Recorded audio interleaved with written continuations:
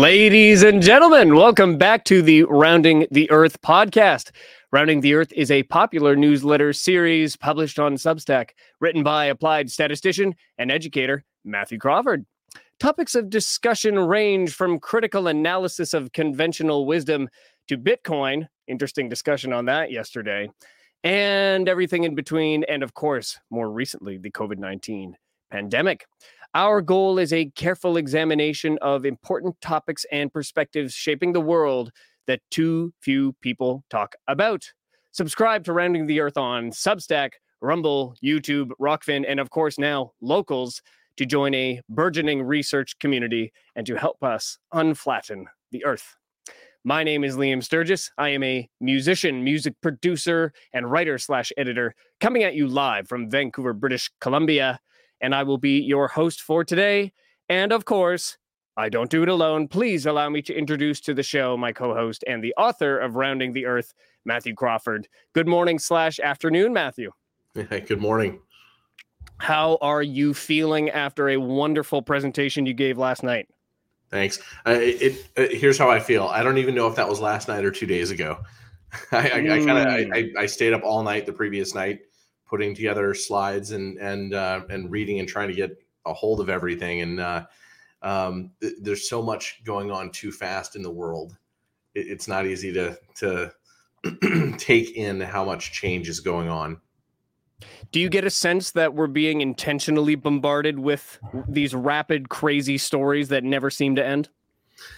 At this point, I'm not surprised because I just view it as we are in some sort of world war, and it's more of an information war. It's not the actors that you think would be participating in a war, like your ordinary nation states, and it is affecting all information channels everywhere, and that's dangerous to people. And there are a lot of people who wouldn't even want to be part of it, but I feel like that's part of the reason we're here, right? Well, we will try to do our best to simplify things as much as possible, but wherever possible, simplify things to an early step principle, like don't do things that you don't have information about, right? The precautionary principle, right? Just a few good principles in life, in the world. If you don't know where something's going, maybe you shouldn't be involved,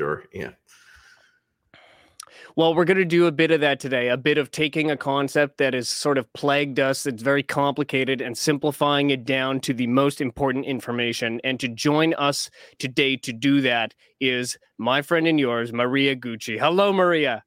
Nice to see you again, Liam. And thank you, Matthew, for offering to host, for me being able to be here. Thank you very much. Thank you for joining us. Now, Maria, there's a number of people watching who will already be familiar with your work. You've recently published some very interesting things, both in video form and in paper form. But for those who don't know who you are, give us a quick introduction. I'm a pharmacist by training, a hospital pharmacist primarily with a specialty in infectious diseases, antimicrobial management, and intensive care. But I also made sure in a small hospital, I did some consulting over the last 3 years, and we put into place hospital compounding and manufacturing. So that gave me a good idea about manufacturing issues and what you need to do to make a good standard sterile product. And then most importantly, I worked for, this will be amazing for your American viewers, because Canada has a quasi-judicial body called the PMPRB, Patent and Medicine Prices Review Board, and we regulate the prices of drugs in Canada. So I got to know the marketing practices of a lot of pharma, and I reviewed drugs at a very high level for a national group in order for us to assess those drugs. So a lot of drug assessment and marketing background that really helped with this.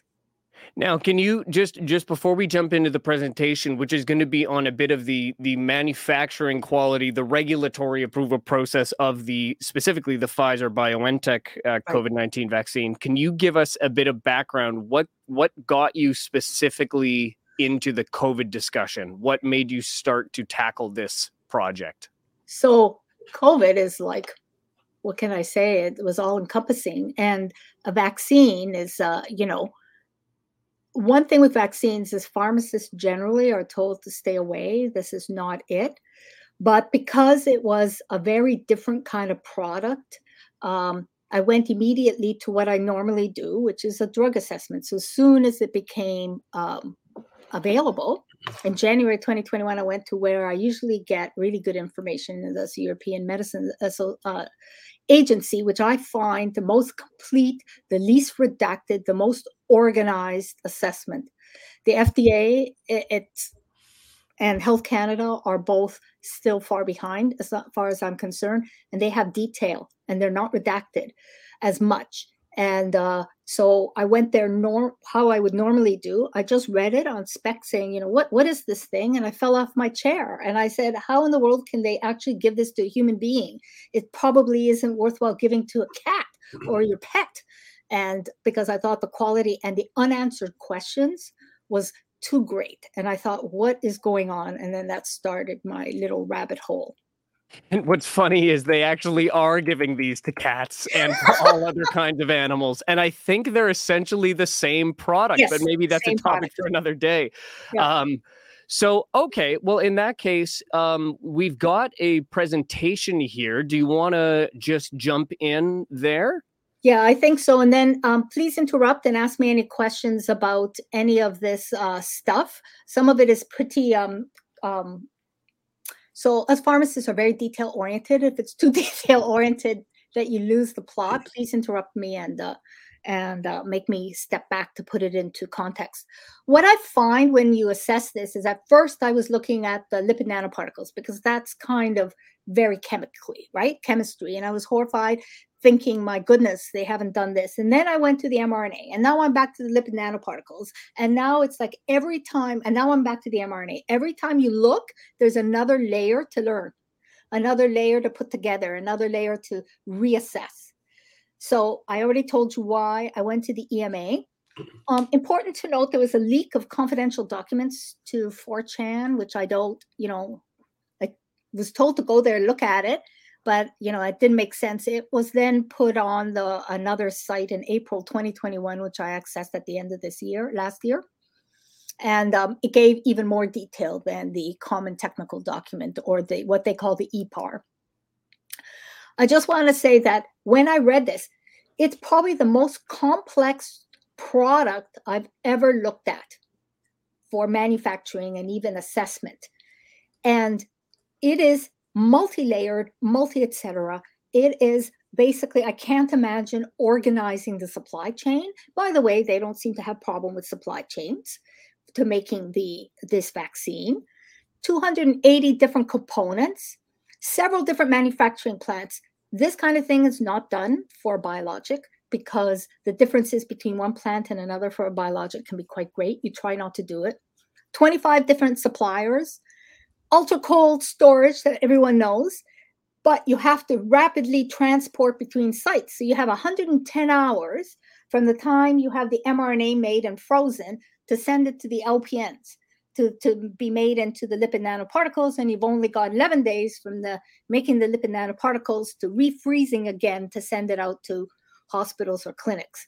So and this is going across continents. So rapid transportation between sites. Very unusual for a drug product. And then here you have the most biologics or drugs. You would look at this black here box, the production, etc., cell-free, etc. And then you'd go to basically filtration, and then you go to fill and finish. Here, especially these 4 boxes is what makes it much more complicated, which is both purification and making the lipid nanoparticles, all right? So that you have the production requires a fair number of steps to actually purify what you have, dilute it out, make it stable, etc. So, and everyone, please don't forget about fill and finish. It sounds simple, it is not. This is where we're having some issues every single sterile product, I think, in the world is having issues with these plants because they're subcontracted plants. And fill and finish is exactly what it sounds like. It's you're filling the vials with the product, and therefore it is finished. Yes. No, you fill them, you cap them. You have to use the right glass. You have to use the right, if you're going to put latex or you're going to use an aluminum cap or whatever, and all of them have to be tested. You do quality control, visual counting. You label it with the right label and package. So the filling into the vials is, it's all automated, but it's more complicated than it looks. Let's just put it like that. Maria, can you go back to the previous slide for a moment? Yes. When you talk about the complications here, I know that these vaccines were approved in early December, but they were being used almost immediately, like within hours, almost like in the UK. Yeah. When was the rollout? Like maybe December 13th or 12th. I can't remember the exact day, but I mean it was extremely fast. So they had already been in this process for weeks of months. Producing the vaccine before it was approved anywhere. So the beginning product was the product oftentimes that was used in the clinical trials. All right. So there was a bit of a crossover that occurred. And I'll talk about this. Is part of the issue was ramping it up, right? So the clinical trials product was made by BioNTech, and they had more or less perfected, or they'd done a really good job of doing this kind of stuff. And it was all done in one place. Now you had to ramp it up and do it in several places, but they couldn't ramp it up to do it in one. So they had to multiply it. Anyway, I'll talk about that and what happened and what the problems were behind that. Yes. And so you had these various supply or various sources of the mRNA product all at the same time. Yeah. But in the beginning, the December 13th, when they started injecting people, that would have been the same product that was used in the clinical trials. Does that make sense? No. You've had Kevin McKernan on your show, have you not, Matthew? Yes, we have. Yeah. So I learned everything I learned about genomics was from Kevin. He's an excellent teacher because we don't learn this at school, and I'm reading it. And this is just for people who don't understand about the mRNA. The most important thing to realize it's synthetic. It is not, one thing is it's not a viral mRNA and it's not human. Okay, it's totally genetically engineered. So your body sees it as a synthetic product. This is what I say. The mRNA is fake because it's synthetic. This is from on the left-hand side facing there. This is how the amino acid is made out of the ribosome. And we know the mRNA is a little like a code, and you have a beginning start codon that tells you to start. Then you've got, a bunch of things that reads it, and then the stop codons. What's really interesting here is that everything, these three things, the 5 cap, the 3 prime, the stop codons, the open reading frame, the poly A tail, they all have to work together, okay? Because if one changes, then you have another thing. So these things, to make the amount of protein that was made, does not happen all at once. I don't care what anyone says. There's no way you come up with this nice little genetically programmed mRNA and not have that tested for quite some time. Okay, this, if anyone has done stuff, you change one little thing and then the other thing goes off because you're changing 3 or 4 things at the same time. The other thing, because it's synthetic, and I'm sure Kevin has said all this, you got aberrant protein production, misfolding of the protein, errors on translation. And I don't know if anyone's talked about homology with human proteins. That is a problem. One issue is this 3' untranslated unit, or the stop codons. There's 2 in Pfizer, 3 in Moderna. Everybody else has 1, normal, viral, or human thing. And this part is human.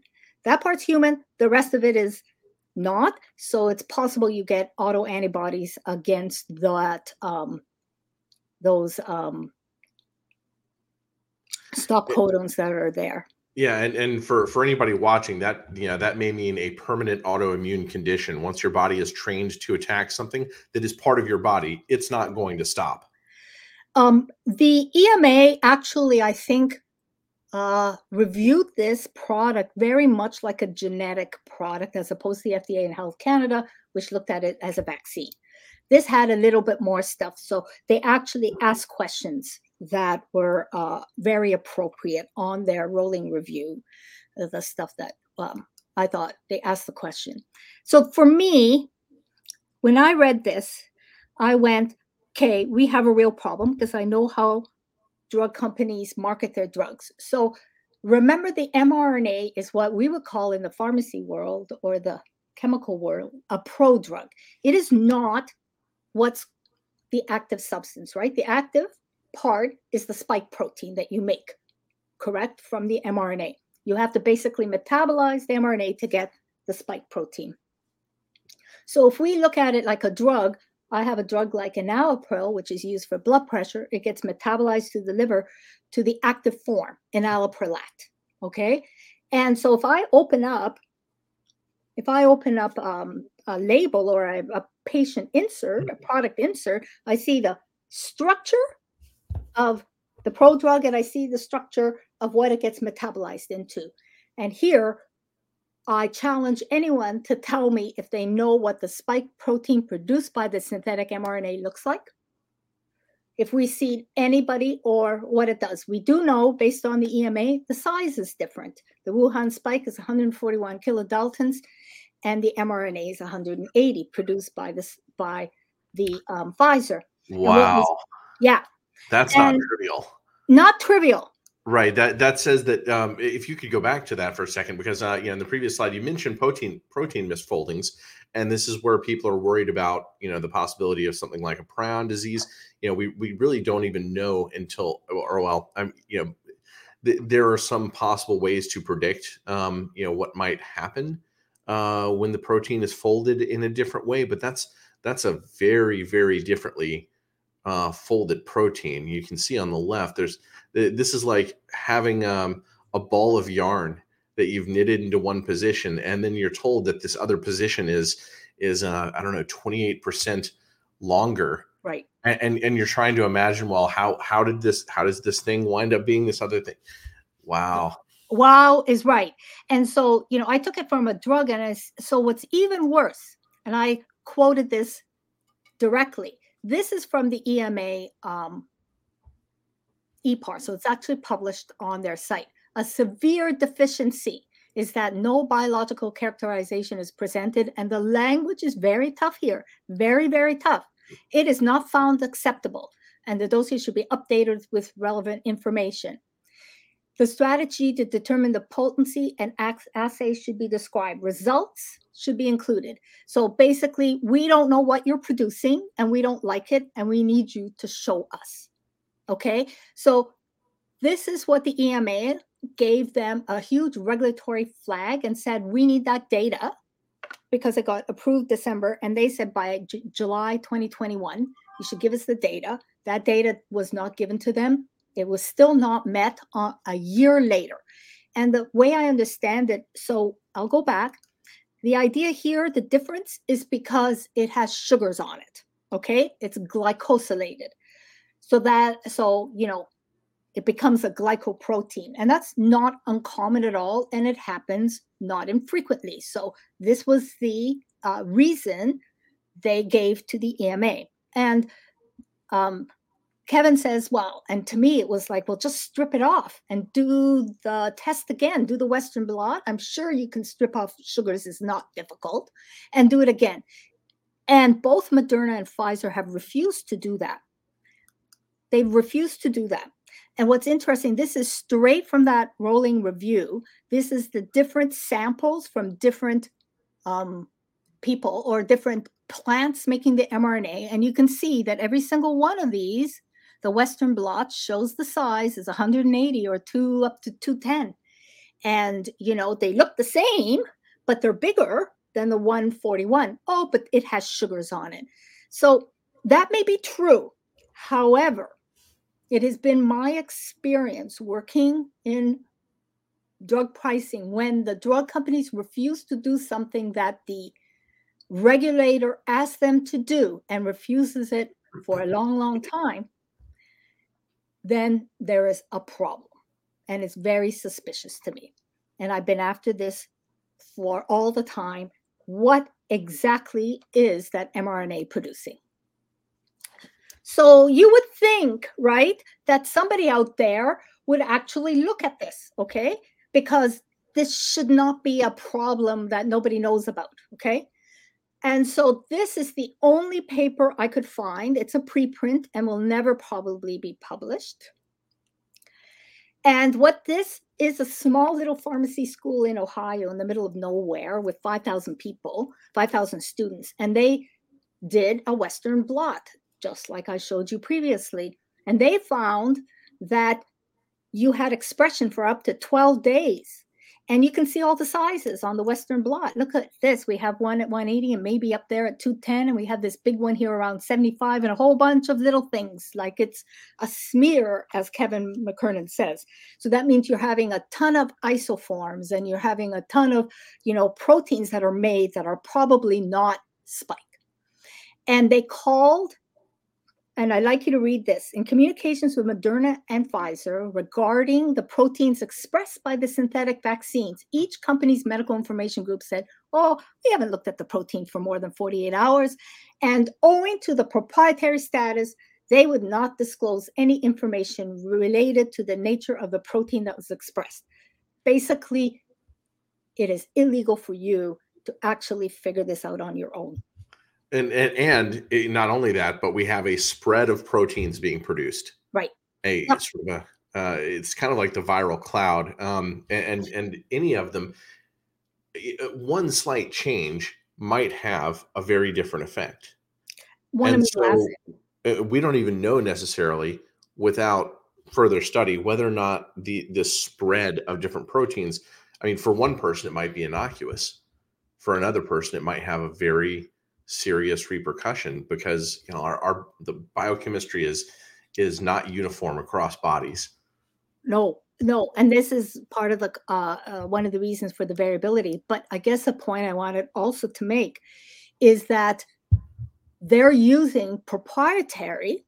It is that won't allow us to share that information. I'm sorry, but I saw a ton of proprietary information as a regulator, a pricing, which is even in some ways much more sensitive than, the structure of a drug.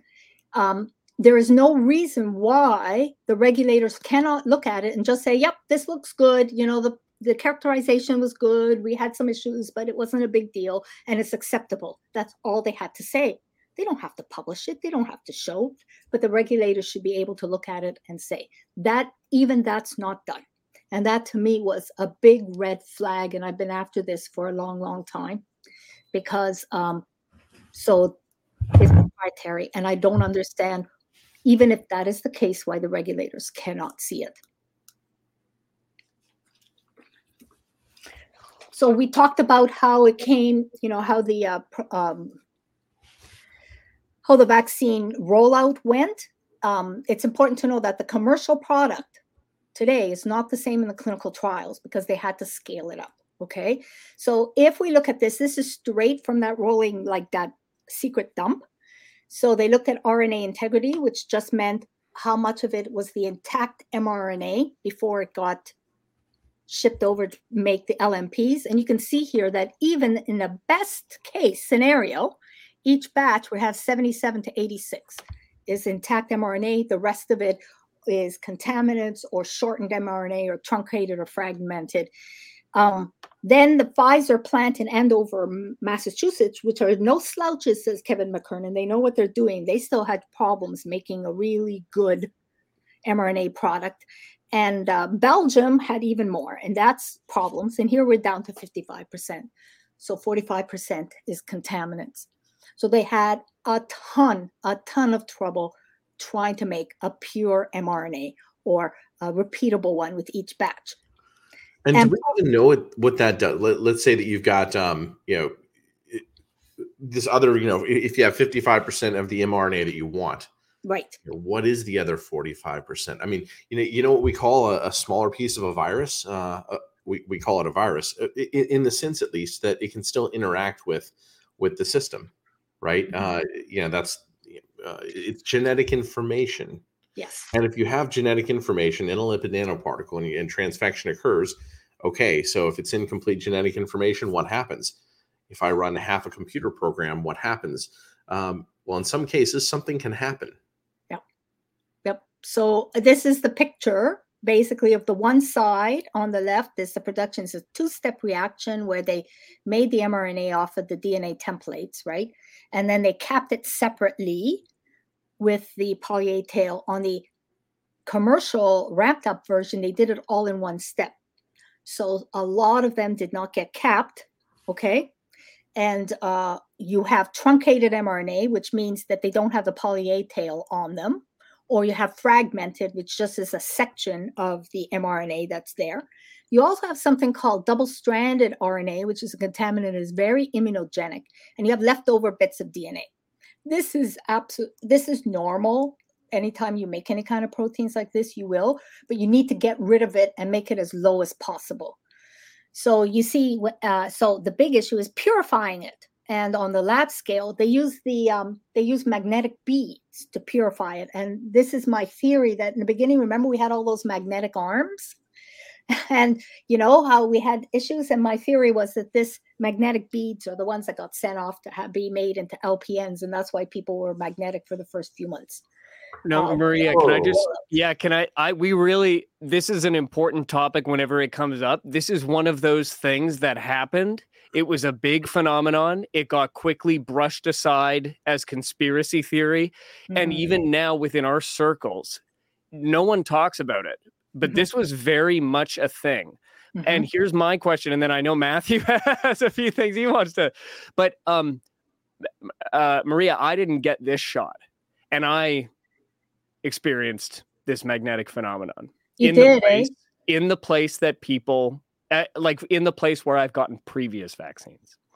And so my question is on the process you just described, is this a unique process to gene transfer based vaccines, or is there an explanation for vaccines in general that could explain what's happening? That I can't answer, but I can tell you using magnetic beads to purify things is very common. Right. It's very common to do.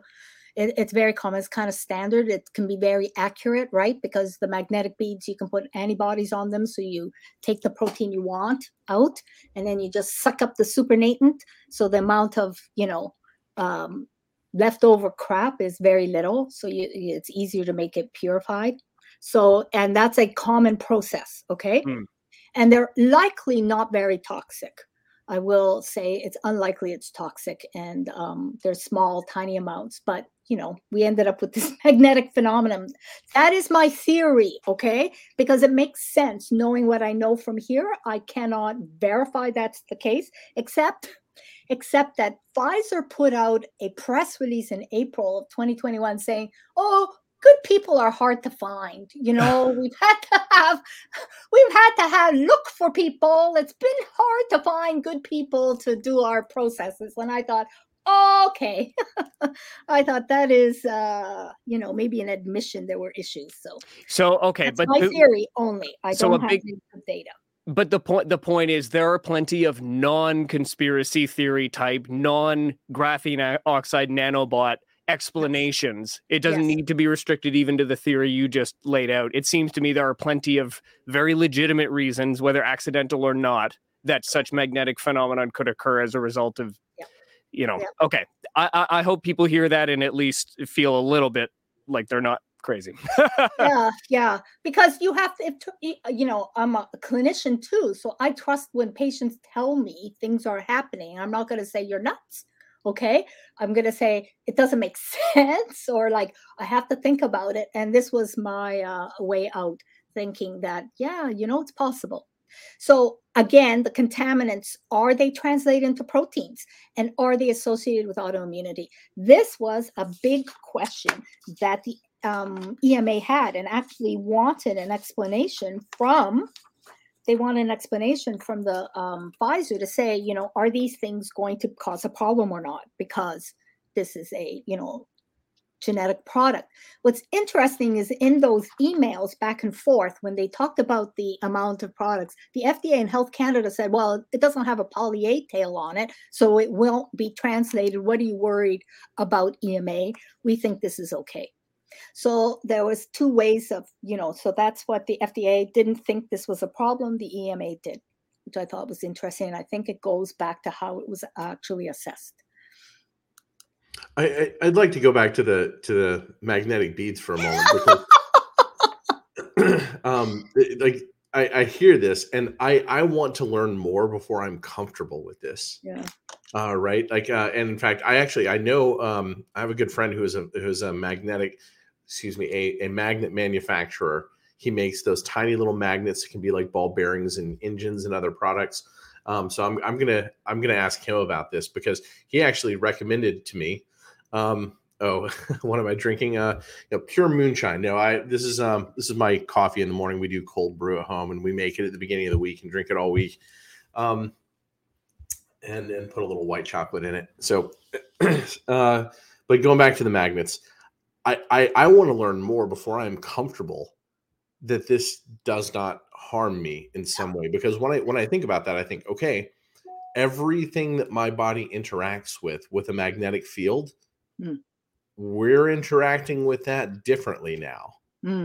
And what does that mean? I don't know what that means. I went several courses deep studying, physics as an undergraduate student. I don't even know where to begin to think about that. And I think, and in general, we don't know, there are people who sleep with magnets behind their heads.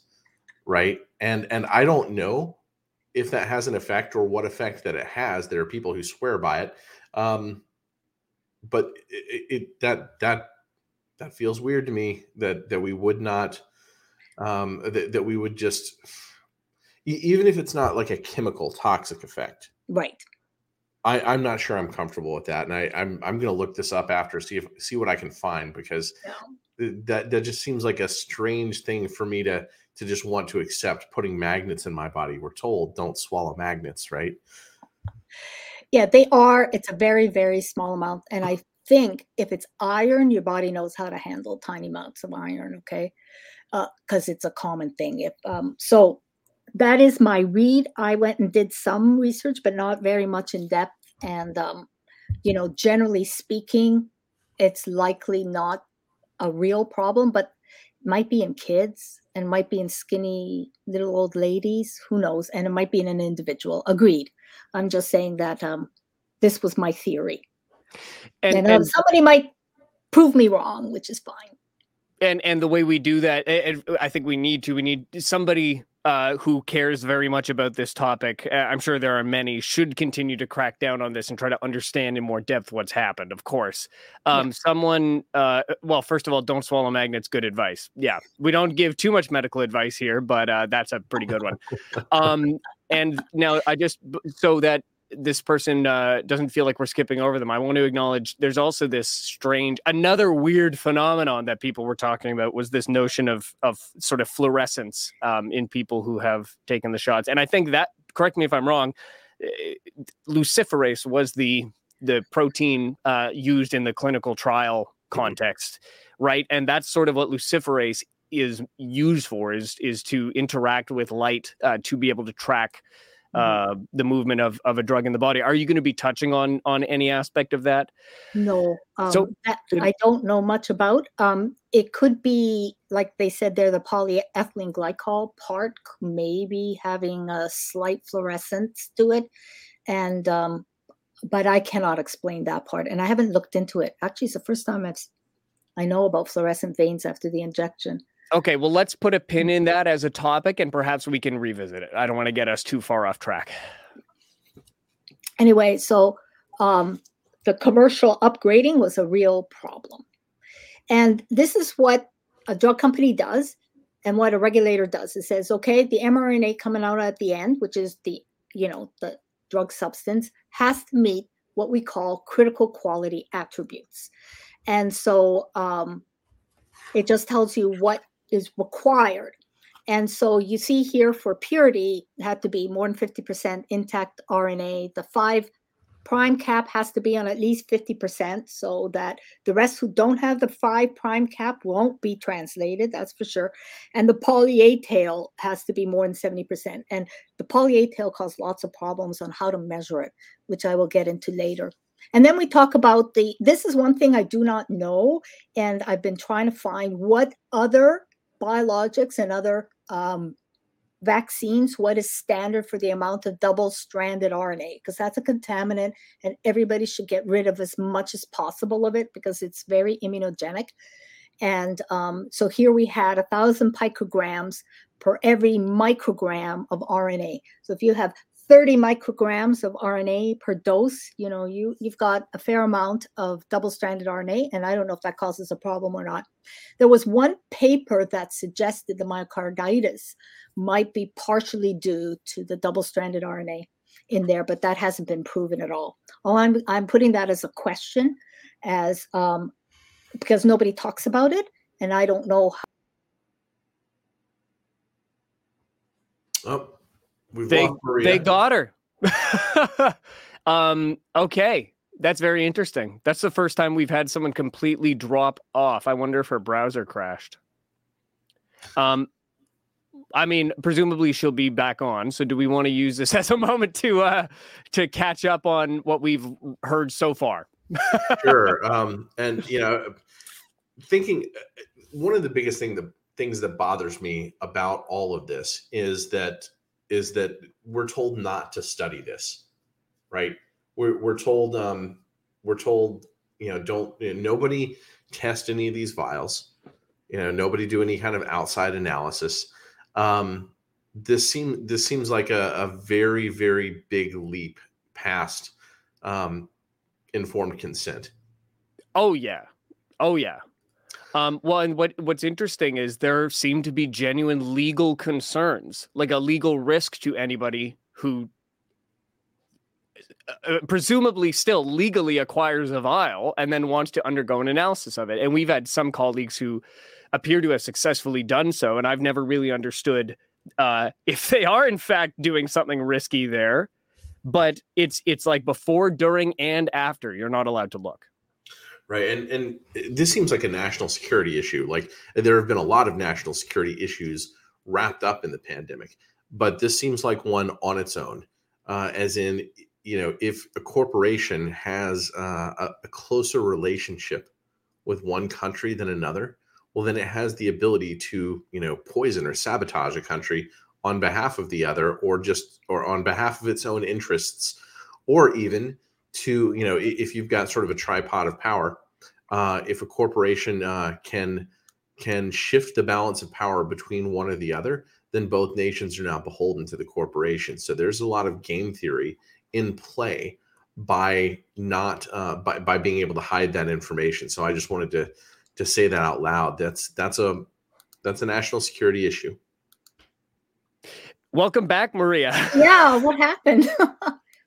People were it was spooky. Where did she go? Someone is rather dark, so suggested let's say a virtual drone strike. But you're here. That's the important part. So I think I left off here about the sterility issues. You heard that, right? Okay. Yeah. And so let's talk about the lipids, because the lipids are really quite fascinating. There's actually more data on the lipids than not. And as you know, so this is one of the biggest things that caused me problems when I first reviewed it, because the way they reviewed it is not at all what you would expect. So these are the full 4 mRNA lipids that are used. The important ones are this one, the ALC0315, which is the cationic lipid, which means it is has charge and is reactive. This is the polyethylene glycol one, which is like other PEGs. Beginning I was really worried about this one. This one looks like it's just a standard pegylated lipid, which is strange. This DSGP was used in another product. It is very similar to phosphocholine, I forget what it's called, but similar like egg yolk protein. So Again, unlikely to be a problem, and then plain old cholesterol. So these are the two that were the problem. And they'd only been used in the lab, so they weren't at pharmaceutical grade, okay? And this was one of the biggest issues. They're not a pharmaceutical grade. What does that mean? They're not pure. They had metals in them, quite a bit. I thought they had quite a bit of metals like lead and mercury and arsenic and lithium. And they're in small quantities that were below the standard that for toxicity, but not something you would want in a drug product. So they had to work very hard to get rid of all that. These are very not water soluble, so they're stored in chloroform or ethanol. So you had to make sure that your end product had no chloroform or ethanol left over in there. So that was all the kind of issues that were going on with the lipids. And they had to work. And also, they had to train people to make the lipids because you had to use different companies. And again, it's always hard to make sure that every company makes the lipids to the same standard. So they had issues with that. And of course, the steps in manufacturing weren't even known. So BioNTech gave them, here's the lipid, the EMA, and they didn't even have the chemical steps, one after the other. And that freaked them out. And of course, the pharmacology and the kinetics are unknown, which they did not really do, as we know. The EMA are the ones who asked for kinetics data. FDA and Health Canada did not. It was the EMA who asked for the data to be done. So they did a very small thing. Now, this is the greatest picture ever for me. This, I think, tells everybody how they're made, okay? Because that's a big black hole for people. And so the lipids are in ethanol because they're only soluble in ethanol. The mRNA is in water. And you have it at a very low pH, a pH 5. As you increase the pH and you solvent, and you add each lipid separately, one after the other, in exactly the right amount at exactly the right time, and you jet them in at exactly the right rate, and you stir them at exactly then you end up with this nice little picture of a lipid nanoparticle with the mRNA on the inside. All right? It's all wrong. Okay, that's not how they look. That's not what they are. And they really didn't know what they were doing with the lipid nanoparticles until about 6 to 8 months into the rollout, really. The mixing of the LNPs is proprietary. Even Moderna and Pfizer don't know about it. It's a whole separate patent issue. The structures weren't really known. The stability of the LNPs over time, there's something called the Oswald effect, so that they get bigger over time. Okay, inevitably, that usually takes a long time, like months, maybe a year. But it's very dependent, as you can see, on size and temperature. And the size range of the LNPs were much smaller in the trials than they were commercially. So now we're running between 40 and 180 nanometers, which is quite a range in size of LNPs. Probably doesn't make that much of a difference, but I thought it may affect distribution or efficacy. The bigger ones go somewhere else and the little ones go somewhere else. And we don't know if that's true or not, whether the sizes make any difference where they go. And the encapsulation rate is how many of those LNPs actually have mRNA in them. If you think they all have mRNA in them, no. About 20, maybe 25% do not.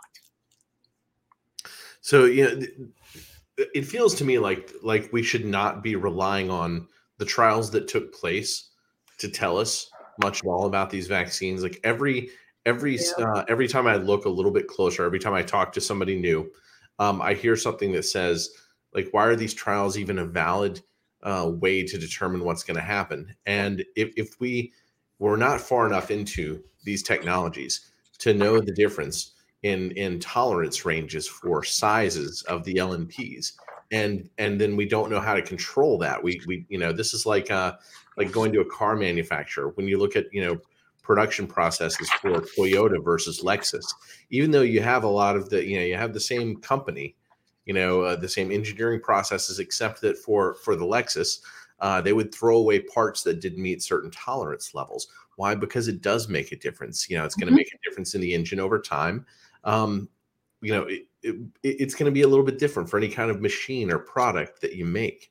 And I, I do know that we do amazing things with science. We do amazing things with technology and engineering. And I'm not sure that I don't trust that we can come up with something, but the fact that they just don't seem to care, That's it. like that right there, just it just blows me out of the water. Like, these are not regulatory agencies when they don't care about that. And just wait till I have something to show you, which to me, and so this thing is that, oh, it's too hard to make. We didn't know what we're doing, et cetera, and we're working on it. I do give them credit. Things are better now than they were in December 2020. There's no doubt in my mind they're much better with the LMPs and making them, okay? That has improved. I just wanted to say that, how we think that the LMPs are in the middle like that, this is what they actually look like. They're in blebs at the edge. So you can imagine transfecting, and who knows if that has water in it. We don't know how many mRNAs are in this, but it's not what you expect. It's not like it's in the middle. Okay. And, these are no longer round. They're more elliptical. Does that change the way it goes through the blood? Do you know what I'm saying? Probably not. And then over on the other side, here's a great little study somebody did freeze thaw several times. I don't know how many times, but probably 4 greater. And you can see here that the LMPs start breaking apart over time, right? They start going together, right? They merge together. You can see where the mRNA is, and then eventually they'll burst. And is that happening? And my guess is yes, depending on the situation. In fact, I just got a paper from a friend of mine that some people, some researchers in Japan were actually looking at this. And if you don't have sugar in the vial and you freeze it, they'll break apart because the ice sugar crystals will break apart the LMPs. And if you decide to shake the vials, which you're not supposed to do, and tell me how many nurses and pharmacists will go and shake the vials like this, you're not supposed to do it. Well, they'll break apart. So there are issues around storage, temperature, pH, et cetera, with these lipid nanoparticles. So if you have something like this on the right-hand side, do you have naked mRNA in the vials that you're giving to somebody, right? That's a question I had, and I think it's possible. So, some of the outstanding issue, drug interactions. Do we have drug interactions with this product? The answer is yes, and nobody would have ever thought that. And in fact, I just came across a part that said Pfizer told them, to EMA, don't look at drug interactions here. Our mRNA is way too big to go into the CYP450 system. Don't bother with drug interactions because we don't have any. It's just impossible to happen. And now we have an interaction with psychotropic drugs such as Clozaril that actually ended up with a patient in hospital. And it's very common if you talk to the psychiatrists on patients who are on psychotropic drugs such as Clozaril, which is used for very serious schizophrenia. And the only reason was this picked up is because if you're on Clozaril, you have to get your white count checked regularly because on occasion it drops your white count out of the blue, and everybody's white count dropped right after they got the vaccine, but it's transient. So transportation of the LMPs through the body, yes, we don't know. Metabolism and limit. Okay, one thing that in a lot of discussions I've read, nobody talks of how do you get rid of the mRNA and how do you get rid of the individual lipids. So when we talk pharmacokinetics, there's 4 parts: absorption, distribution, metabolism, and elimination. How do you get rid of these individual lipids? And I can tell you that the cationic lipid, it's metabolized through the liver, goes mostly through your feces. That's how you get rid of it. And it takes a long, long time. The half-life we think is about 3 weeks. And usually to get rid of a drug, it's 5 times the half-life. So 4 months before you get rid of every last bit of your cationic lipid for 1 dose. Okay? Yeah. And then there's something that they found out called the late migrating species. And it doesn't sound like a big deal. This is huge because what I will talk about a little later, because what it shows is that neither Pfizer nor Moderna actually knew what they were doing with the lipid nanoparticles and the mRNA. Then we talked about fill and finish, quality control, capping, labeling, visual inspection, and packaging. This is what is required at the end. The most important thing here is, how do you determine potency, in vitro expression? How do we know that the product that's in the drug product is actually going to make a protein? They had a test called the in vitro expression. So they used cell flow cytometry, and they came up with a standardized test that took up quite a few months before they finally decided that the test is okay, where they use hex cells and they put the specific amount of the actual drug product, and they looked to see how much protein was made, not what it looked like, but how much was positive. You can see here 30% positive cells, okay? So not all cells will produce the mRNA, will produce the spike protein, not all. So they're asking for 30%, and that's probably because the mRNA amount in those lipid nanoparticles varies so much. That's my guess. Who decided, what is that based on? It seems like this is a brand new product, right? And so when you're deciding on a specification like that, like who decides? Yes, this is the most important question that nobody really talks about. You've hit the nail on the head. Every one of these acceptance criteria had to be negotiated with Pfizer and BioNTech, okay? It basically was a negotiated process. And so for in vitro expression and the amount of the fights between the two regulator and the drug company was, how do we assess in vitro expression? And then the poly A tail. They didn't like what. And I do have a slide on assays, do I? Actually, yes. I want to say a little bit more about that. Like the fact that these target numbers for what's acceptable are negotiated between the regulators and the corporation. I want to say something about that because I know a little bit about the mathematics and the game theory of negotiation theory and auction theory. It's similar mathematics. You can totally fool people in a negotiation who are not trained in the mathematics of negotiations. There are techniques, anchoring, psychological techniques. Let's say that the drug companies wanted it to be 30%, they may have started negotiating at 5%. But even beyond that, you have perverse incentives, right? If there's a reason why something should be ignored, you may not mention it as often as possible, or make it seem like something else is more important and focus on it. But with a new product, it feels like we should be much, much more concerned about that and the entire process. Now I want to see documents of the negotiation process. I feel like that is key to understanding what might have taken place. Yes, absolutely key, Matthew, absolutely key. Some of these are fairly well accepted, okay? Like some things that were already in the works were fairly accepted. But the lipid identities, retention times, we'll get into that. The identity of the coded was RT-PCR. Is that the best, the analytical procedure? Is that the best one to be used? Okay. What is standard with a brand new product? This is what we call a pharmaceutical standard. Okay. So every component that goes in, every test that is used has a standard that you have to use. Like, we have the United States Pharmacopoeia. So if I make a drug in the hospital, if I make chemotherapy, I have a standard to go to and say, okay, the place has to be wiped down 3 times. You have to wipe it with this, etc. You have to wait 2 minutes before you put the needle into here. Stuff like that. There's a whole standard and a whole process and by which you do things. All right. For this product, there wasn't any. And most of those processes were in-house developed by BioNTech. And if you look at the rolling review, I can see the EMA reviewers going, well, this has to be externally validated. Like, you want me to accept your standard assay?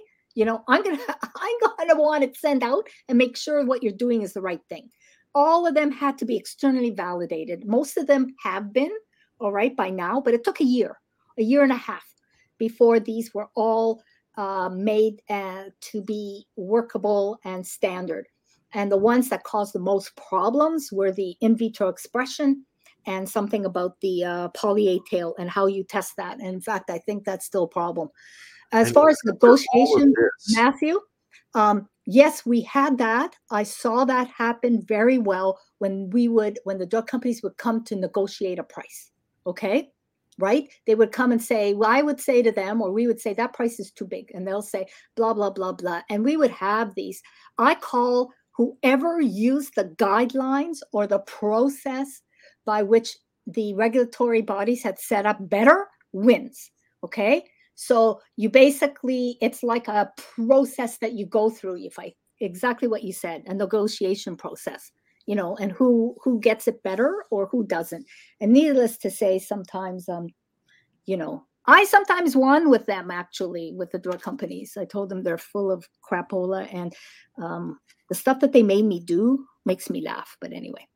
I'm going to mention this for anybody who's watching. My wife is actually currently involved in research measuring mRNA in the blood, in blood plasma, after the injection. Like, what does that curve look like? And it goes up and it comes down after each injection, and it appears to be most of this process happens over a 2-week period, right? Going up and then back down. But the fact of the matter is that's not even published research yet.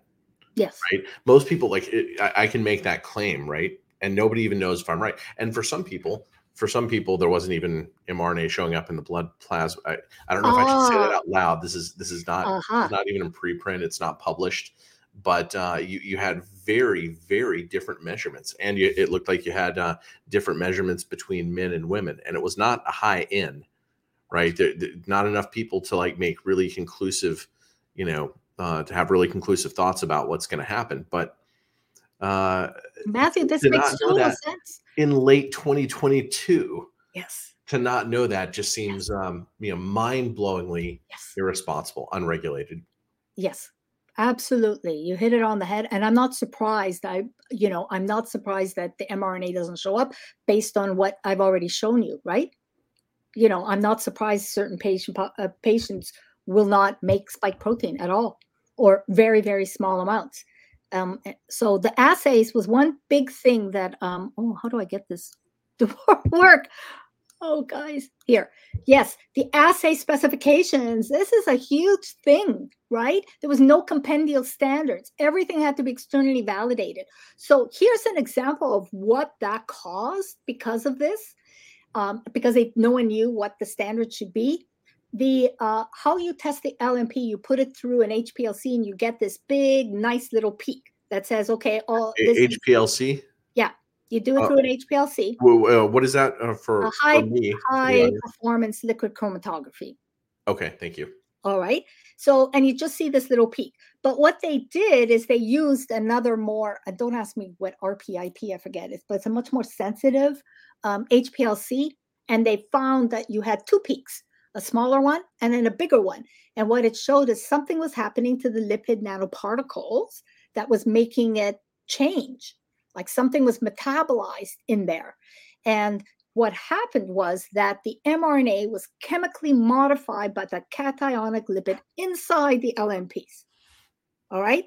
This was published by Moderna at the end of 2021. And this was missed by analytical techniques. And the great thing for us, it means the mRNA is untranslatable. And it happens over time so that you can have what's called adducts, so that the mRNA becomes hydrolyzed by the cationic lipid. And Moderna said, oh, it isn't supposed to happen because, this only happens if you have a metal catalyst. Oops, maybe we have too many metals in our lipids. Maybe we got to get rid of the metals in the lipids, and maybe this doesn't happen.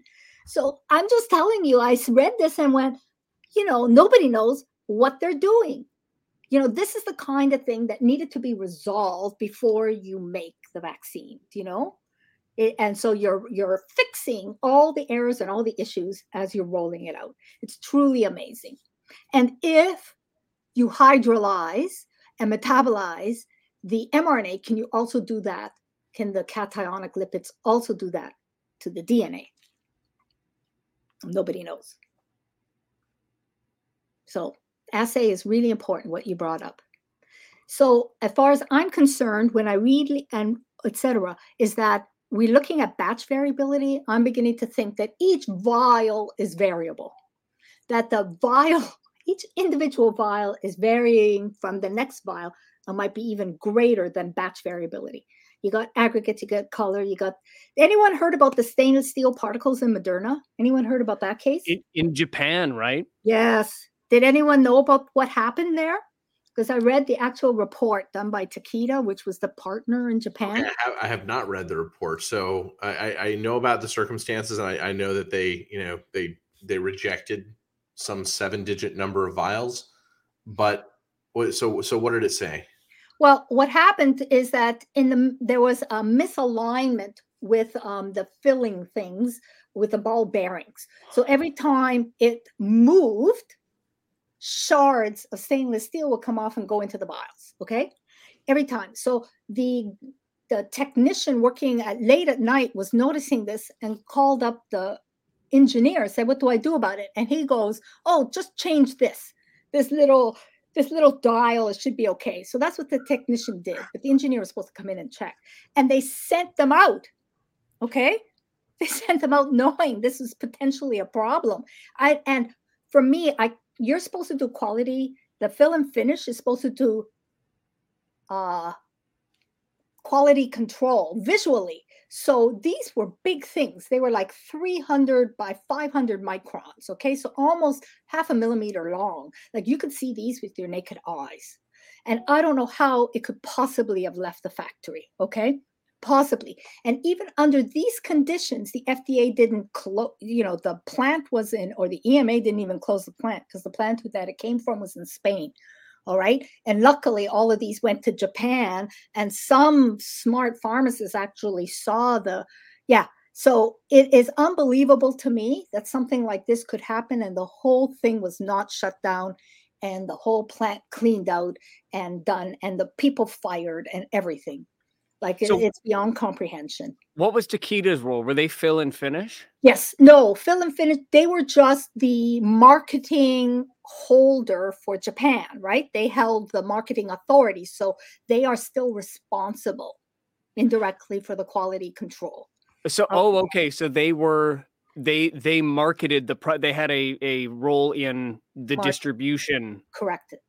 Oh, that changes an aspect of my research. Thank you. Yeah. When I think about this, there was an interview the other day on Children's Health Defense. It involved numerous people, including Dr. Malone and Meryl Nass, and they were talking about the possibility that what this all represents is the military making sure that there is a certain substantial capacity for rushing out a vaccine in the case of an emergency, or at least that's the excuse. So, it feels like, in a world in which you can always say there is some potential crisis, you can always justify away any lack of regulation, and you can always justify any amount of spending to any amount of spending or herding people into an experiment.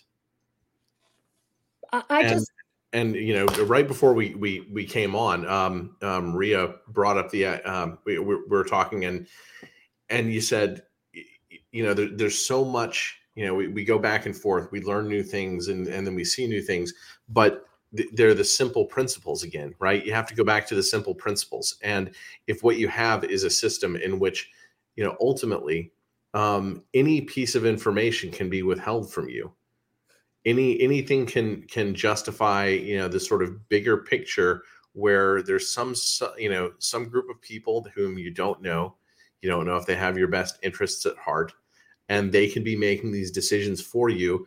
And even things that are just so shocking, like pieces of metal scraping off into the vials that would be visibly seen and still ignored. Yes. And an engineer explaining to somebody on the phone, just change this thing out, right? Like we should be talking about surgery level type of engineering at this point, right? That's what we're trusting in. That's what we would expect before we would find this to be a finished process or product. Yes, I know. And to me, when you said you don't care, this is to me, I can understand. I don't like it. I can understand that, Moderna and Pfizer were pressured. They had to do all these things. They were flying by the seat of the plants, blah, blah, blah. But something like this story, no go. No go as far as I'm concerned. This is beyond the normal. And the next thing that I wanted to show you is the other thing that's the problem. And that is errors. If you look at VAERS, the problem is the number one issue is administration errors, right? Too much, too little, not diluted, et cetera, et cetera. And I just want to show you what the labels look like for Moderna. Okay, here it's primary 6 to 11, monovalent, blue cap, purple here. This is the bivalent booster only, 18 and over. Like, if you don't read this little gray thing, you can see that error is really easy to make, okay? Like, really, really easy. So unless you have it put somewhere else or labeled, or you have to use whatever, it can be easy. Pfizer is even worse because they all have gray caps. Booster dose only, ages 12 and old. You see here, it says bivalent here in tiny little letters. All right.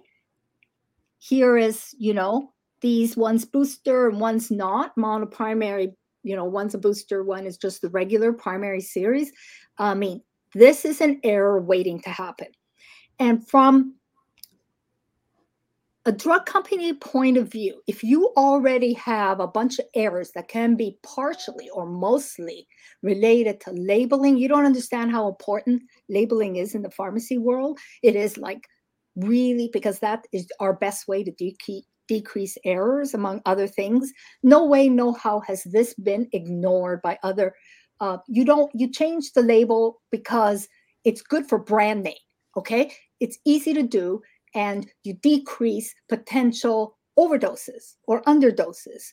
And even if you want to make a lot of money, this is the kind of thing you do regardless. Same thing with the stainless steel things. Yeah, the more complex things get, the less we're just talking about a product, we're talking about a process. Yes.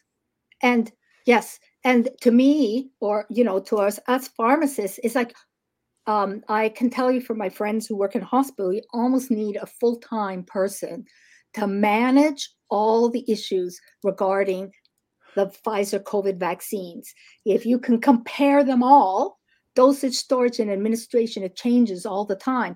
Here we are, you have to dilute, okay? Here you don't have to dilute. Here you dilute, there you don't dilute, okay?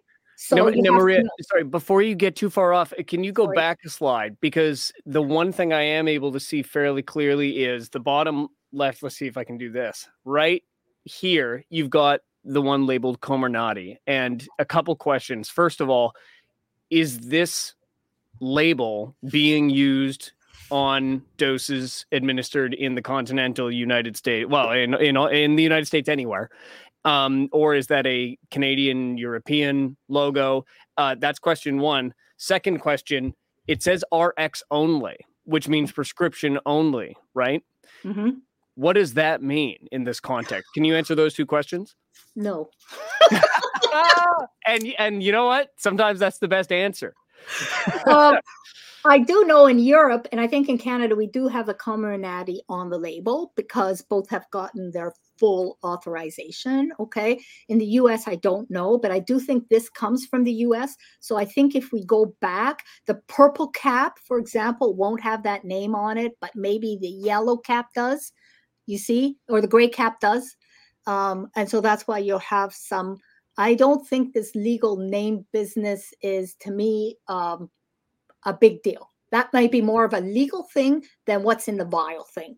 Does that, right? You know what I'm saying? It's a big deal only insofar as if this were not acceptable in the U.S., it would probably not be accepted worldwide.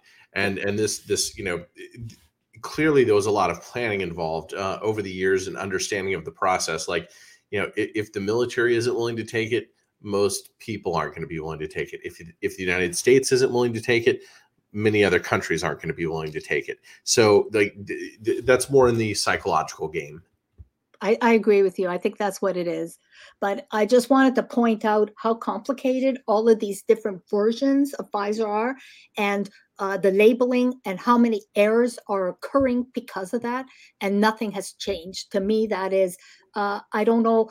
I just want to bring to everybody's attention, this is most unusual. This is so unusual. And in fact, even at the FDA level, all the advisory committees have been asking at every meeting for clarity on the labels, and I've asked for single dose syringes because that would increase safety, and all of that's been ignored. And that's when I go back, they don't care, right? It doesn't matter. And this is most unusual because this is rarely ignored by a manufacturer, because this is brand name stuff. This is bad publicity stuff. It's easy to fix. So I find this, this is one of my other data points to say that, I don't think they could make anything, and it doesn't, almost a ham sandwich, and it won't really matter. That's where I'm getting close to. And lastly, I just wanted to point out that, so the thing that I think we're distracted about, you see here, we all talk about the immunological phase, correct? About this product. Everyone's talking about the antibodies and what the spike protein does, and et cetera. And what's happening is we have this big pharmacological phase before the immunological phase is kicked off. And there you have the kinetics. And this is how you can look at the kinetics for a lipid nanoparticle. And then this part, this author didn't go into it. Then we're having about all the issues with the mRNA, and how we talked about how it's made and how it's translated in the body. So this is what happens. So you can't use regular pharmacokinetic principles. It has something, it's more like what we call Michaelis-Menten or enzymatic kinetics. So there's some data to support that at a certain, if you give it at a certain rate or a certain dose, you get a certain effect. If you go up the dose, it's not proportional, which most drugs are, because things go by rate. It is disproportional. So a smaller increase in the amount of lipid nanoparticles to a cell may be 3-4 times greater effect, rather than a proportional, doubling. If you double the dose, you get double the effect. That may not be what's happening. And that's why we're getting that's why we're so confused. Does that make sense? Do you know what I mean by Michaelis-Menten kinetics? No, but I know what you mean by the breaking of linearity. Yes, that's what it is. And I think that's what is happening. It's it's not necessarily linear across all the amounts or rate of LNP administration, or the rate of how it's presented to the cell. So and they can't really even offer a curve because you don't have enough data points. And because each person's going to be different, because with Michaelis-Menten kinetics, it depends basically what's happening inside the cell or the tissue, and that's individual for each person. There's a drug that pharmacists dose called phenytoin for epilepsy, and it undergoes Michaelis-Menten kinetics. And anytime we see it happen, we tear our hairs out, because you could go from 50 to 100 milligrams, and you get the double of the level, and you get double the drug level in the blood. You go from 100 to 120, and the level triples or quadruples. And that point at which that happens is individual for every single patient. Okay, and this individualization, I mean, this could, in some sense, make it very hard. This is really, really interesting, because with a lot of drugs, you have a Goldilocks zone. Yes. And so if you have too little, you're not getting the job done. If you have too much, you have toxicity. Correct. Now, and it may be that you have sort of an even band. Some drugs, but from one person to the next, the variation is not so much that it would cut through that Goldilocks zone. Correct. But we don't know that about mRNA. It may be that the entire potential of the process is impossible to ever make sure that it's going to be safe for everyone, because if individual biovariability cuts through that Goldilocks zone, then you've cut off a group of people for whom this could ever be worthwhile. Correct. Yes. Yes, that's the conclusion I have come to. So let me go to this slide. So I looked at sources of it. That was, Denis Rancourt telling me, that he doesn't think it's just toxic on its own, and the variability is not due to batches. And so if that's the case, so this is the batch variabilities that we talked about, the RNA impurities, the double strength vial, etc. The pharmacology, so that's the Michaelis of the LMPs, how they're distributed, the kinetics, how they go. Then we have the metabolism of the mRNA. And not all cells are transfected. Not all cells will translate it with fidelity. You have individual cell kinetics, which are probably Michaelis-Menten, because that depends on the rate of the LMP presentation, and that'll be individual for everybody. And then we get to the antibody production, which is genetically dependent as well. Don't know what the duration of the spike is, the quantity that is made. Is it dependent on age, sex, and weight, comorbid conditions, immune response? And then what about these non-neutralizing antibodies? So just look at this and tell me you can predict what will happen to a patient if you give an amount of the same amount, 30 micrograms of mRNA to everybody. Everybody is going to have an absolutely different response. Some are going to have nothing, and some are going to have a great response. And the problem, what we do with drugs is we want it to be predictable, okay? Generally predictable, at least 80% of the time.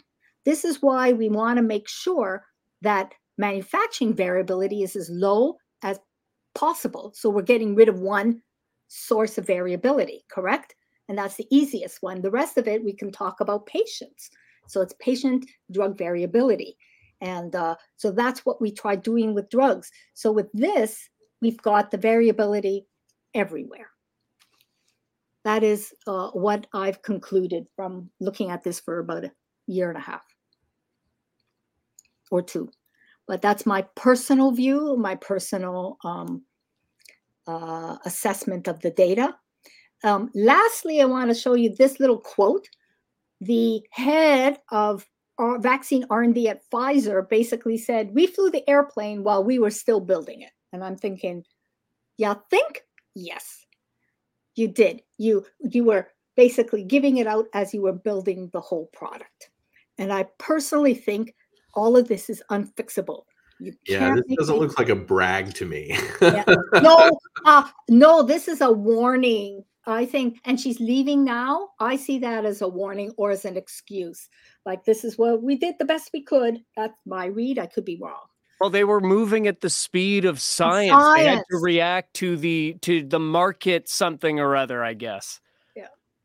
Anyway, so that's my assessment. And I don't know if I'm right or, there's lots of holes here, but all I can say is that, this is the most complicated, multi-layer, multimodal product that I've ever seen.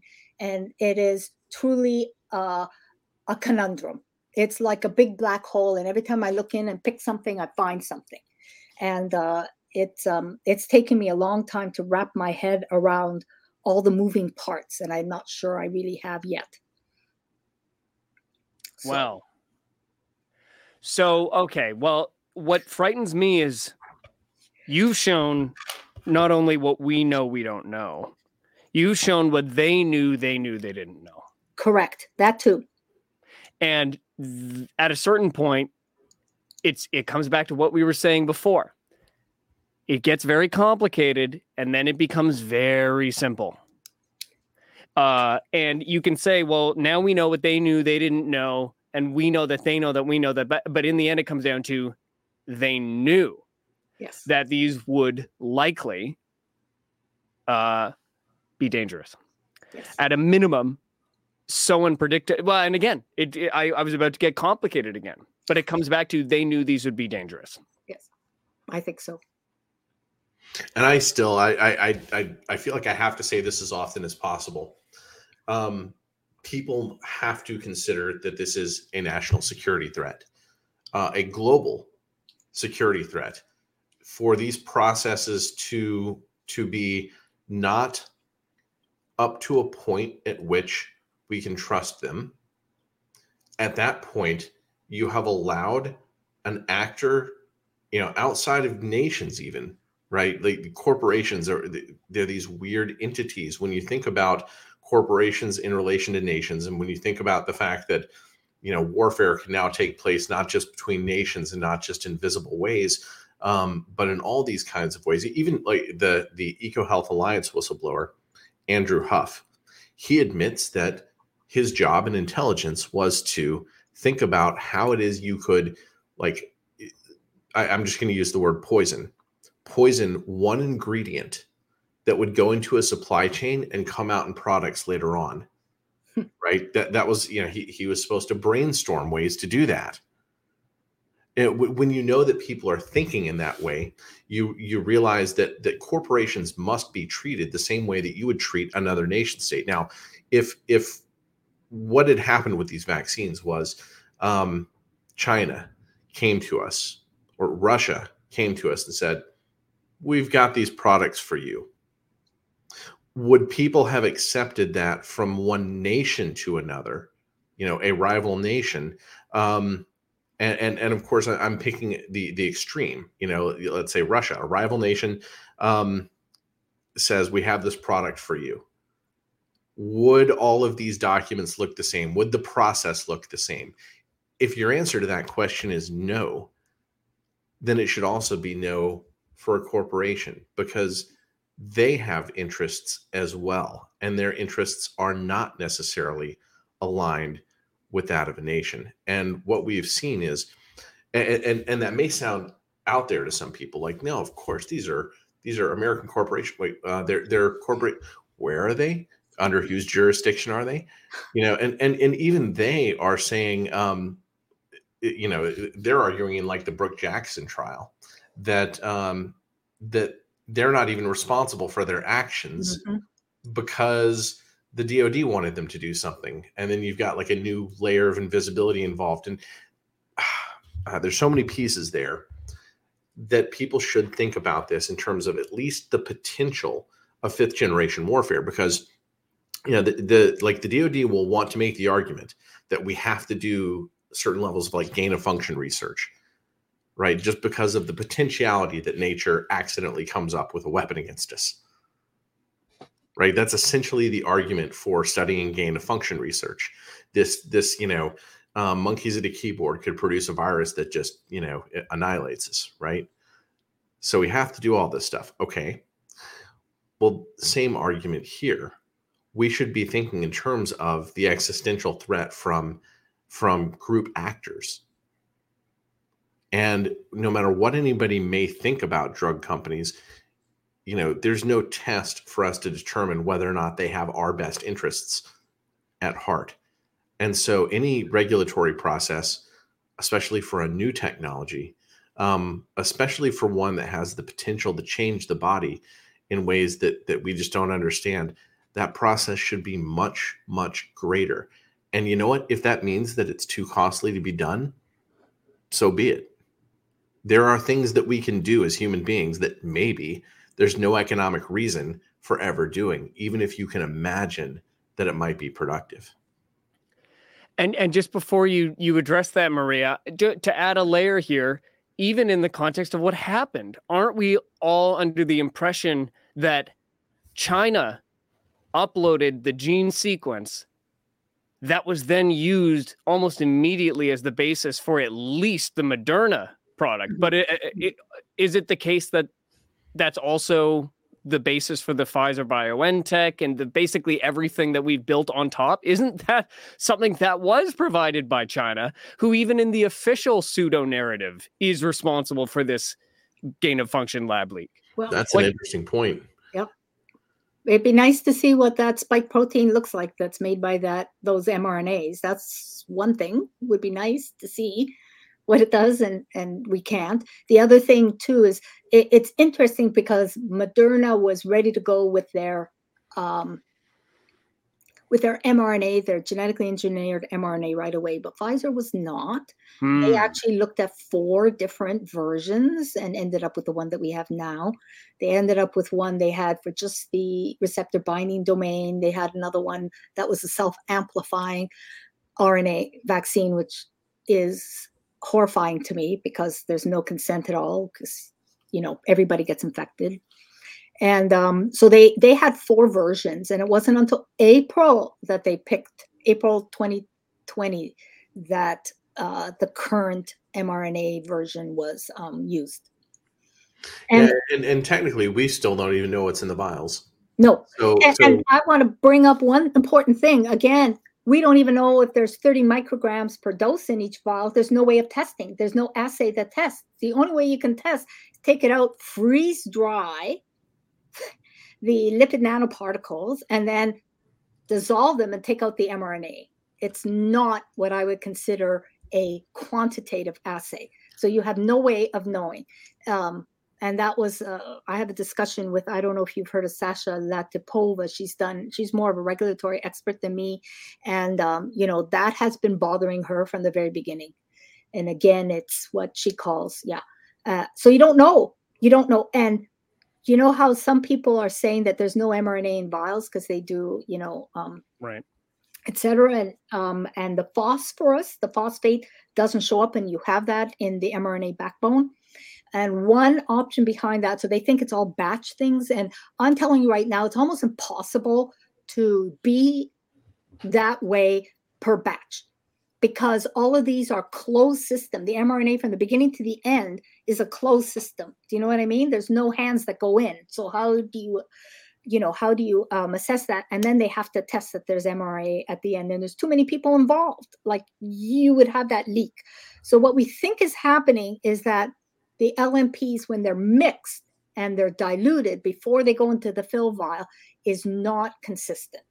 So it's quite possible, right, that some of that, you have very little mRNA in a vial. And that just shows you the problems. And we know that theory. And we know that somebody thinks that's important, because in Australia, it was negotiated that Pfizer employees get their different levels of the manufacturing process. And there are the different batches that were coming into Australia. Yeah. And there was one that was like the highest level of manufacturing process. And Pfizer employees, and I can't remember if it was like other groups of people were on this as well, but they were guaranteed to only get doses from that batch. Yeah. When anybody is negotiating for that, there's variability, or that there's at least potential where there is an unknown. The people who are most involved say, you know what, I'll take that one, not that one. Okay, well, I starred a couple of comments that I thought would be good to briefly revisit. So let's just run through these real quick before we wrap up. In the beginning, the vaccines had to be transported extremely cold for stability, whatever happened to that. And I'll add on to that. I noticed here in British Columbia, our provincial health officer, Bonnie Henry, she in her discussions on this topic very much did flip-flop, and it did feel as though it was only after however many hundreds of thousands of dollars were invested in this cold chain storage transport system that then they didn't even need to use them anymore. What happened here? What's the deal? That's not a conspiracy. That's so they first came in these ultra low freezer boxes. They look like a pizza box, and they came as 195 vials that you had to put into some hospitals actually bought the deep freezers. Okay. But if I go back to my slide here that talks about, so you could, there was a label of how, so what happened is that as time went on, they went to see how long it could stay at 20 to 40 degrees. No, it's after that. Hang on a second. Oh, okay. Yeah, you take it. Sorry. This one here, see? So the purple cap was the first one, ultra low freezer, thawing period in the fridge, 30 minutes at room temperature. But after you thawed, you could have 1 month in the fridge, okay?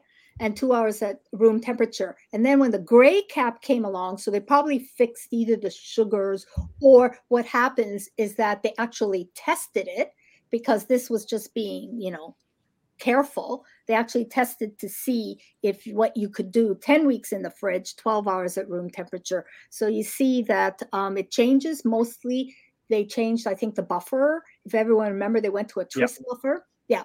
And so I think they became a little more stable that way, and they were able to test. So this was the purple cap. It's still around though, which drives me, like, so you have to dilute the purple cap and you have to store it at a different temperature than the gray cap, which, as you can see, could be another error. But I think that's what happened. One, they tested it, and two, they changed the buffer and the sucrose so that it became more stable. Okay.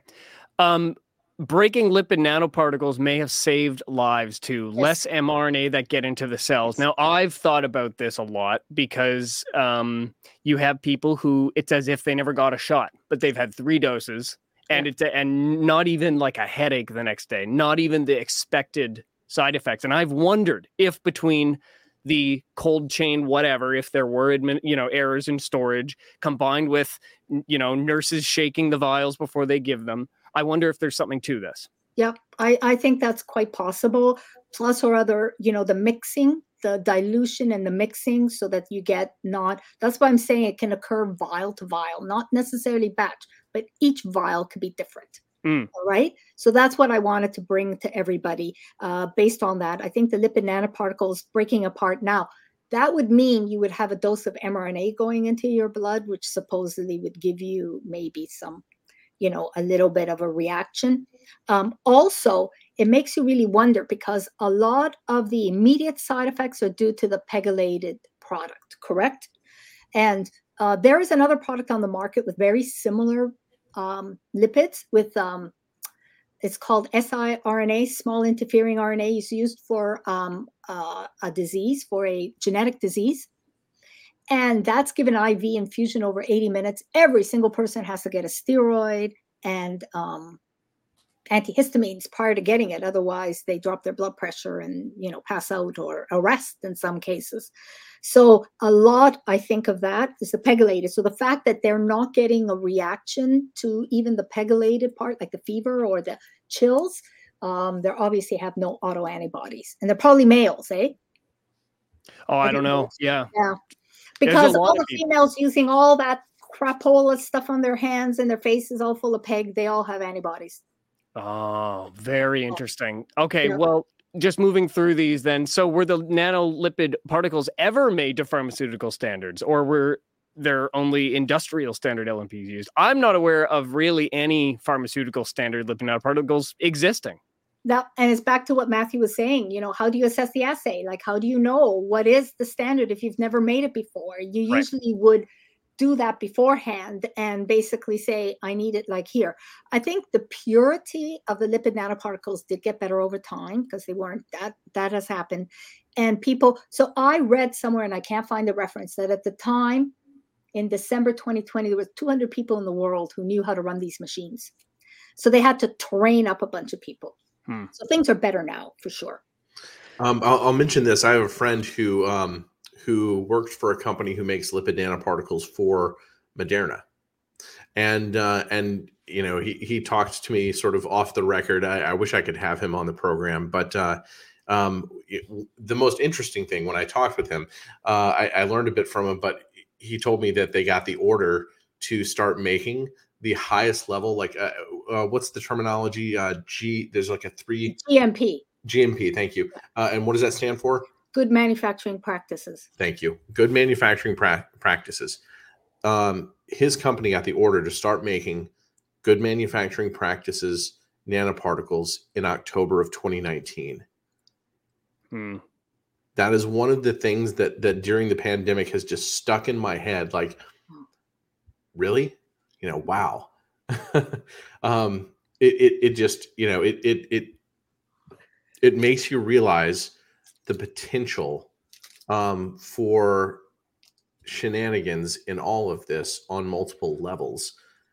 But it also, it lets you know that there are different levels of these things. And so, we don't know, what it means that some people were, trained up after the fact. I mean, he's a smart guy, Are you bringing in people who are lower quality people then to train up, with those machines or something like that, right? It's one thing to make machines easier. It's another thing to bring people in to run the same machines. Yes. Right. These are two different things. Again, it's the process, not necessarily the product. Yes. And if the process can't make the product what they want it to be, then that's its own issue. There's so many issues. It's so complex. Well, this has been a absolutely wonderful discussion. Thank you so much for joining us, Maria. Thank you, Maria. It's been a long time coming, and I'm happy you were able to do it. I hope I was able to answer some people's questions and maybe ask for more, but give a better idea of the whole manufacturing process. It was very educational. I think I have more questions. I think I'll have more questions tomorrow than I have today. It's one of those, right? There's so much complexity involved, but thank you for taking the time. Thank you very much for asking me. I hope it was good. Well, and you have done and probably will continue to do other such presentations. And I just want to direct people to a post I made yesterday on our brand new locals community, where I gave folks some pre-reading material, including your paper with the CCCA and the presentation you gave. Was it for the CCCA or was it for? It was? Yeah. I don't know how I missed that. Was that on a Wednesday? Yes. Oh man. Okay. Well, I've gotten out of the loop with the CCCA meetings, unfortunately. So I got to get back in. But Matthew, are we allowed to, we can say that you'll be speaking to the CCCA soon? Yeah, it looks like the 26th. I saw an email that I'm supposed to answer now. Yeah. Well, there you go. There's a soft reveal, but I recommend people go to the link I've put in the chat there. You'll be able to have quick access to not only all the streams that you've now watched today's show on, but the paper and the talk that Maria previously gave to the CCCA. You can also become a supporter or a free member of our locals community. And that's where we're going to try to condense a lot of stuff into posts like this one and let people know what's going on in advance. Maria, apart from those links, which I've got here, is there anything else you want people to go and look and do further? Anywhere people can find you or any more of your work? No, right now I'm just, I do have a Twitter handle, but it's, I got kicked off of Twitter. And I think it's because I said it's a fake mRNA and fake or, synthetic mRNA and synthetic lipids giving you with synthetic drug trials, and everything is fake except the adverse events. Which was going to be the title. Like that. Yeah. I had a version of that statement as the working title for this video, and it was too long, unfortunately. Yeah, everything's synthetic except the adverse events, including the clinical trials. So, but I do have a Twitter. It's called Canning PharmD because I decided I was going to can this summer, and just for fun.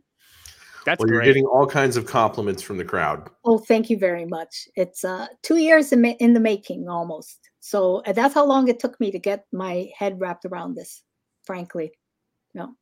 Rock on. Okay, well, thank you again, Maria, and look forward to speaking with you again very Thank you, Matthew. shortly. Thank you, Liam. Bye-bye. Oh, I kicked her out mid-goodbye. That's always awkward. Okay, well, that was fantastic. I always like to hear that you're left with more questions than answers. To me, that's a good sign.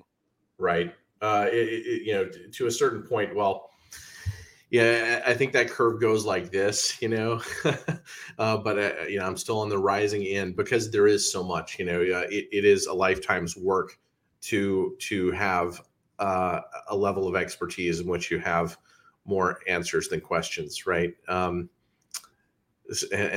that is what is scary about all of this is the number of people on the planet Earth who are capable of really making solid statements about all of this. Right.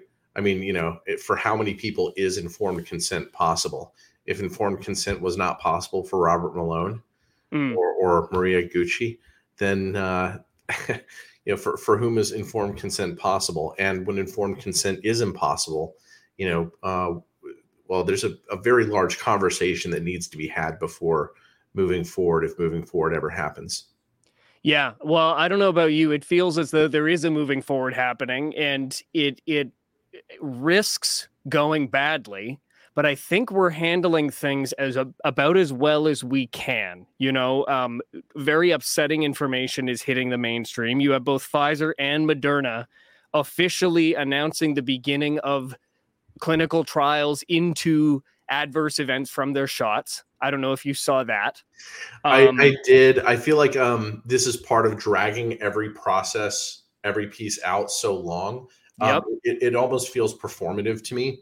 If a process is going to, if we're going to be doing this for 10 years or 15 years or something like that, then all of the decisions being made now, if anything is catastrophic, then really they're just saying we're never going to do this, or it's about shifting our attention every time something new is announced. I feel like, are they shifting our attention from something else that's important too? And this is part of the reason why I am starting to encourage people to think in terms of 5th generation warfare, because if this means that somebody you love or know is dies in the meantime, well, that's pretty serious. You can't just allow the same process to continue. You have to put your foot down at some point, or call shenanigans, change the way things are happening. Yep. And just a reminder that what you just said is the reason why so many people who don't usually occupy this sphere, or this area of discussion, are here now. Because speaking for myself, if there's a risk that people that I care about are still to this day at risk of being hurt or killed, nothing else I do matters, because that needs to stop now. And I agree with you. I don't like a 10-year timeline. I'd much rather wrap this up now so we can go back to doing the things that are more traditional in each of our lives. And now we have some new friends to do it with. So there's the benefit. But in any case, this has been wonderful. I'm going to send us to our outro now. Thank you again all for watching. We had a good number of people. We have 26 right now on YouTube, where our partner status is currently on hold, which is fine, I suppose, because we've also just passed 1,000 subscribers on Rumble, which we recently did on Rockfin as well. So thank you all. In the end, you are the reason why this kind of stuff goes from being in control of some narrative maker, whoever they are, and into the zeitgeist, which is clearly happening. So thank you all very much. Thank you for engaging. Thank you to Maria. Thank you to Matthew. I have been Liam Sturgis, and we will see you in the coming days.